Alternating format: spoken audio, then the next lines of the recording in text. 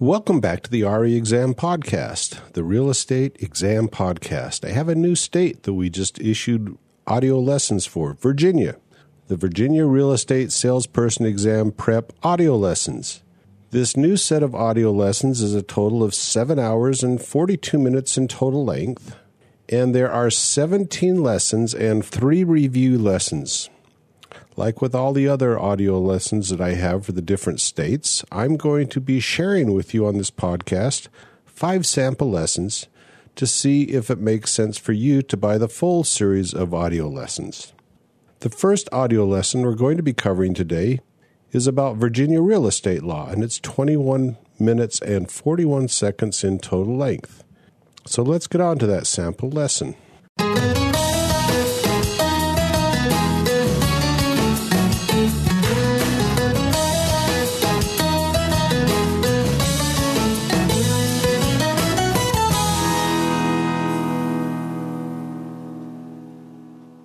Welcome to this lesson entitled Virginia Real Estate Law.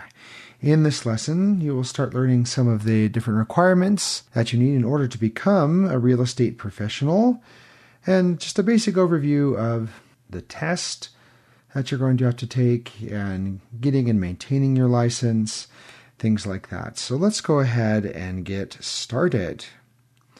The first thing you should know is that in the state of Virginia, the power over real estate licenses rests with the Real Estate Board. Now, this is a group of people that is allowed to determine what a person needs to do in order to get a real estate license, and then they have the ability to look over those who are trying to get licenses and say, this person qualifies, they can have a license, and then another person does not qualify. They also can hear different claims about people who have done something wrong and determine whether or not that person should keep his or her license or not. So they really are the ultimate authority in all things regulating the real estate profession in the state of Virginia. And it's important that people have the proper license in order to conduct real estate business. Almost everyone who conducts real estate business has to have a professional license. There are just a few exceptions that are in very limited circumstances. For example, if you are a person that is selling your own property, so it's a for sale by owner situation, then in that case, no, you don't have to have a real estate license in order to do that. If you are, however, a professional trying to help somebody sell their home, then yes, in that case, you do need to have a real estate license. Also, people who are not accepting compensation because they're just performing the services under a power of attorney arrangement, that also does not require a real estate license. If you are a licensed attorney at law, then there are certain contexts in which you can do things with real estate where you don't actually have to have a real estate license. So that's another context in which you could have somebody practicing something in real estate but not actually having a real estate license. A bankruptcy trustee is another example of an exception as well. So let's talk a little bit about 2 of the main kinds of real estate professionals that people who take the exam become. A real estate agent, a real estate broker, or you also hear a real estate salesperson. This is just another term for an agent.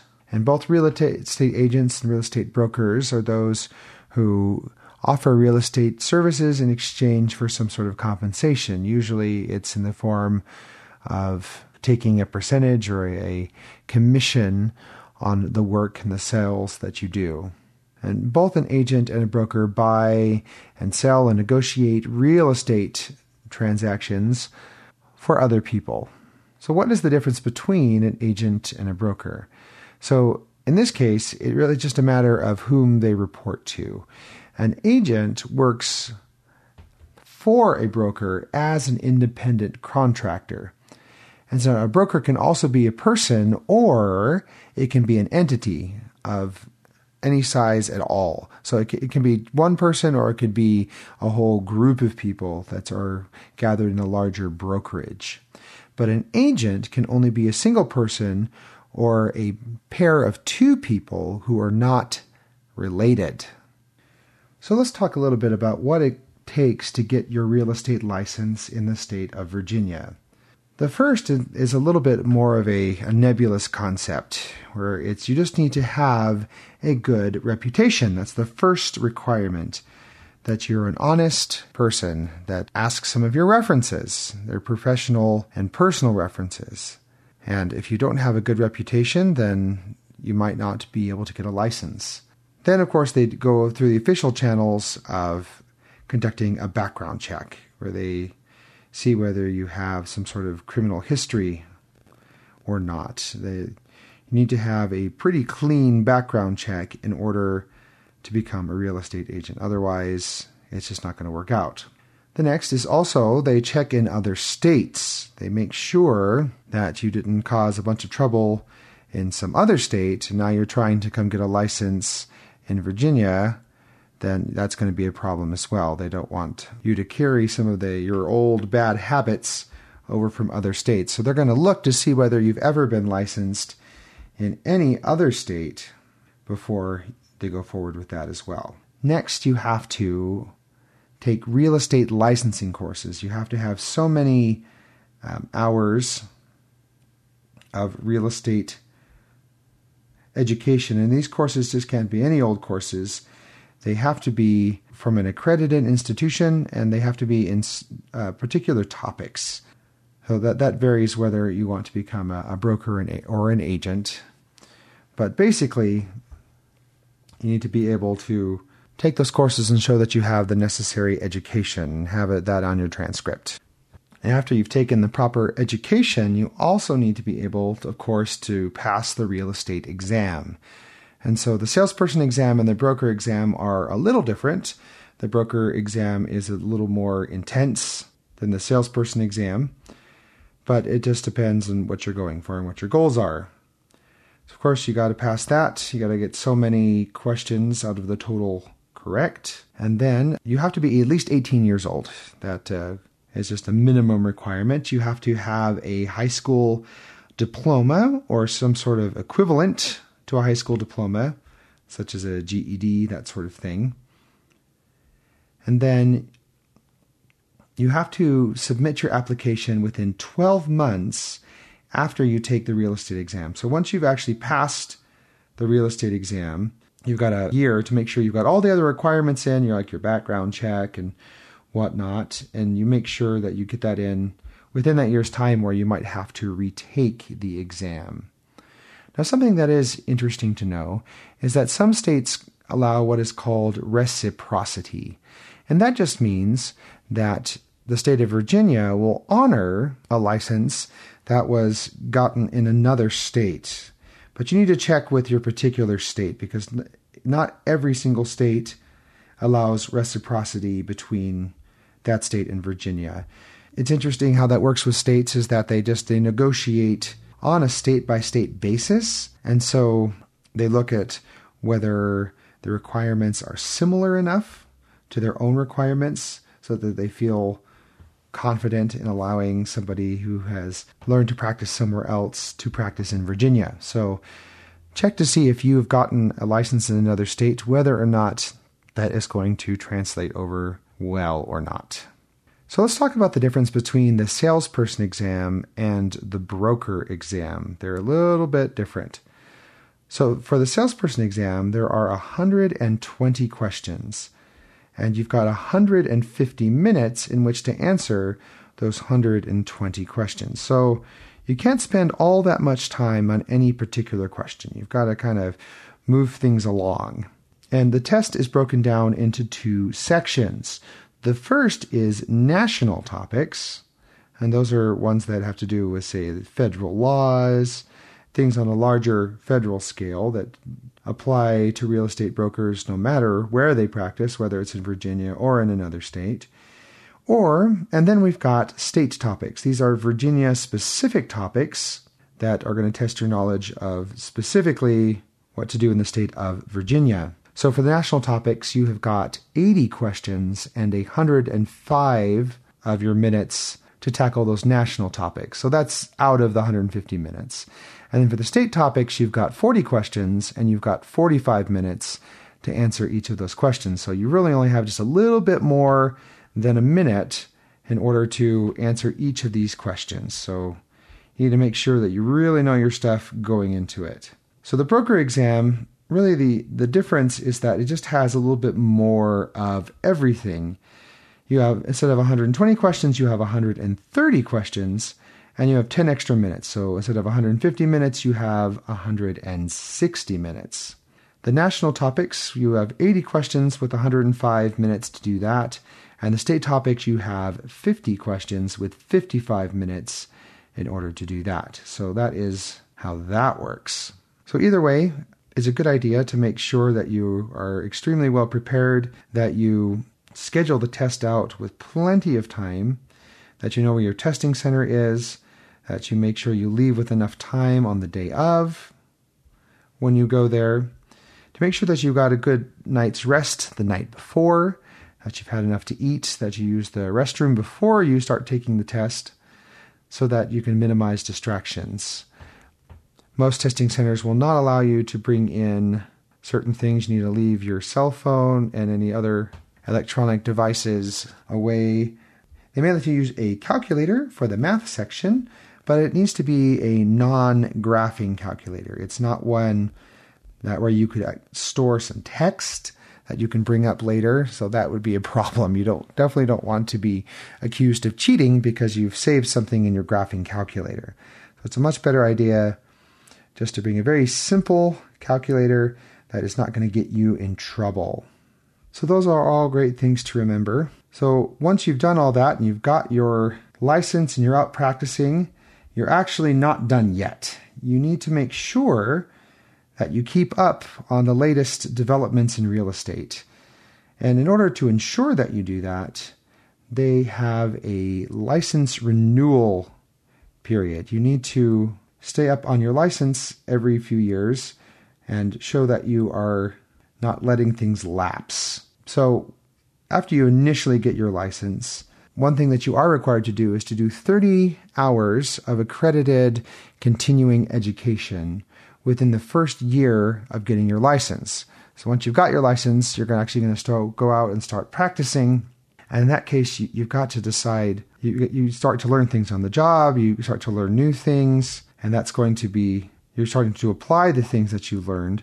And so you're going to need to keep on learning and keep on experiencing and trying to figure out what's going on. And so you've got to get that 30 hours in within the year. So you also have to renew your license every 2 years. You have to go through this renewal process showing that you've done some continuing education, showing that you are still in good standing, you don't have any problems on your record, that sort of thing. Brokers need 24 hours of courses to renew, and salesperson just needs 16 hours of courses in order to renew. So you just have to do that every 2 years after that initial year. So the initial year, you've got to do the 30 hours within the year. And then every 2 years, you could do either the 16 for a salesperson or 24 for a broker in order to make that happen. And so in order to keep an active license, you have to actually be using it. You've got to be going out and conducting real estate business. So sometimes people's circumstances change, their lives change, and they decide they no longer want to be active in doing real estate. So what do they do in that situation? Well, most people can decide to say, I want to go on inactive status. So you put your license into sort of limbo and inactive status, so you're not expected then to go out and use it for a while. You're saying, I'm doing something else with my career. But then you can decide later to go back and pick that back up again. But if you want to do that, you then have to say, I need to go ahead and brush up again. You've got to go and take additional courses in order to put yourself back in active status. And now there are a few exceptions to this as well. For example, if you're in, let's say, the reserves, the Army Reserves or the Navy, the Coast Guard, whatever kind of reserves it is, you can suddenly be called up on military service. And in that case, you might get deployed And if that happens, well, you can't really be practicing real estate very well if you're out in some other country. And so what they do in that case is they have an exemption. You file for a military exemption. If that happens, then once you get back, you can just say, I'm back. I'd like to go back into active status, and they will bring you back into active status. So there are a few exceptions like that, but most of the time, if you want to go into inactive status, you're going to have to go ahead and revisit that once you get back. So that's a good overview for today. So that's a good overview for this lesson. Let's go ahead and go back and have you quiz yourself. I'm going to ask you some questions, and then I want you to think about it. I'll give you a little time just to pause and reflect and see if you know the answer. And you can either pause the recording, or I will just give you a little bit of blank air to think about it if you don't need that much time to think. If you know the answer, great. If you don't, you might need to go back and review that. But let's go ahead and get started on that. My first question is, what powers does the real estate board in Virginia have? There are a few different powers that I mentioned. What are a few of those? So the first is that they have the ability to decide who gets real estate licenses in the first place. And then they also have the ability to decide who gets to keep their real estate licenses, who gets to renew them, who gets to be in active good status, and who can be put into inactive status if they're not using their licenses properly. My next question is, what are some of the requirements in order to get a license in the state of Virginia? There's quite a few requirements. See if you can name a few of those.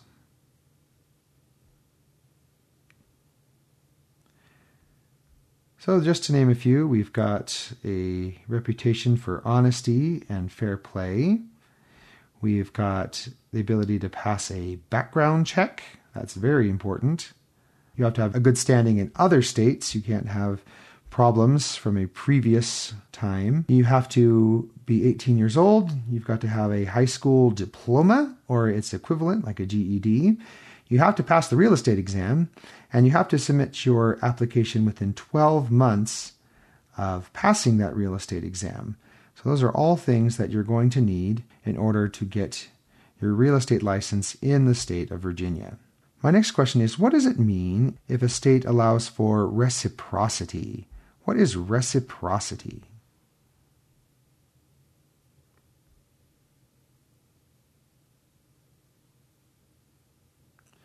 Reciprocity just means that you are allowed to get a license in one state, and then it will be honored in another state. So some states have what are called reciprocity agreements with the state of Virginia, and in that case, you're able to show them that you have a license from another state, and you'll be just fine to get one in Virginia. That's a very nice thing. My next question is, what is the difference between an agent license and a broker license? There are a couple different ways that these things are different.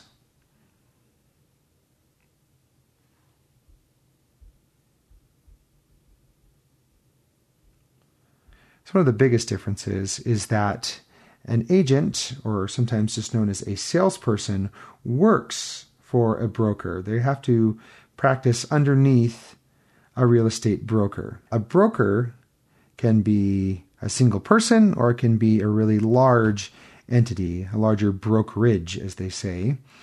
But an agent has to be either just a single person or two people where the two people are not related. So that's the difference there.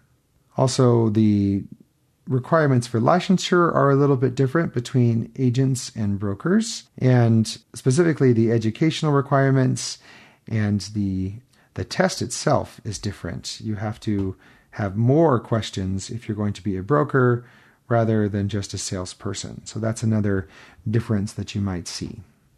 The salesperson exam is shorter in total questions and in total time frame from the broker exam.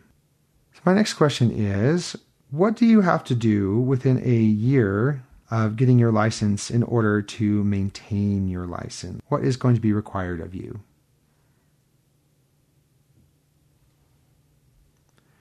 So in order to do that, you have to get at least 30 hours of continuing education, which is really important. If you don't do that, then you're out of luck. You've got to start all over. So of course, that's not something you want to do. So it's important that you make sure to do that. My next question is, how often do real estate licenses in the state of Virginia have to be renewed? And how do you go about doing that?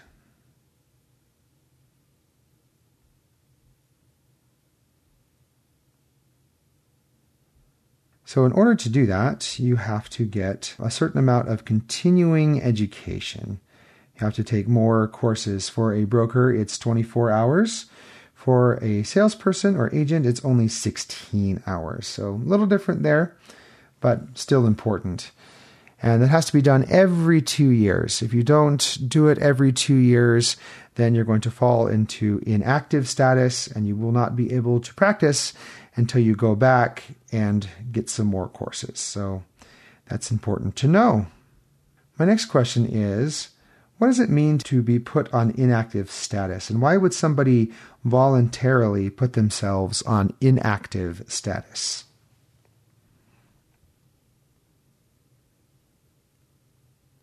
So if you're on inactive status, that means you are not actively practicing real estate anymore. And some of the reasons why people would do that is they've had a career change. They no longer are actively practicing real estate, so they don't need to maintain their license. In this case, you would have to go ahead and do some more continuing education in order to be able to come back and practice again. So it's not something people should do lightly. It can have really far-reaching effects. But if they do that, you will be able to come back only if you retake some courses. My last question is, what is an exemption that can be made to the inactive status rule? What sort of life experience could happen that would override that?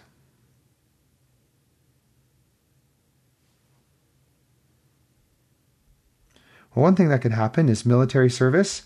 If you get called up to be deployed and you're not going to be in the country anymore, or something similar to that, you can get an exemption in which they will allow you to go back into active status once you get back from your military service. And that is all for our lesson for today. Thank you very much for listening.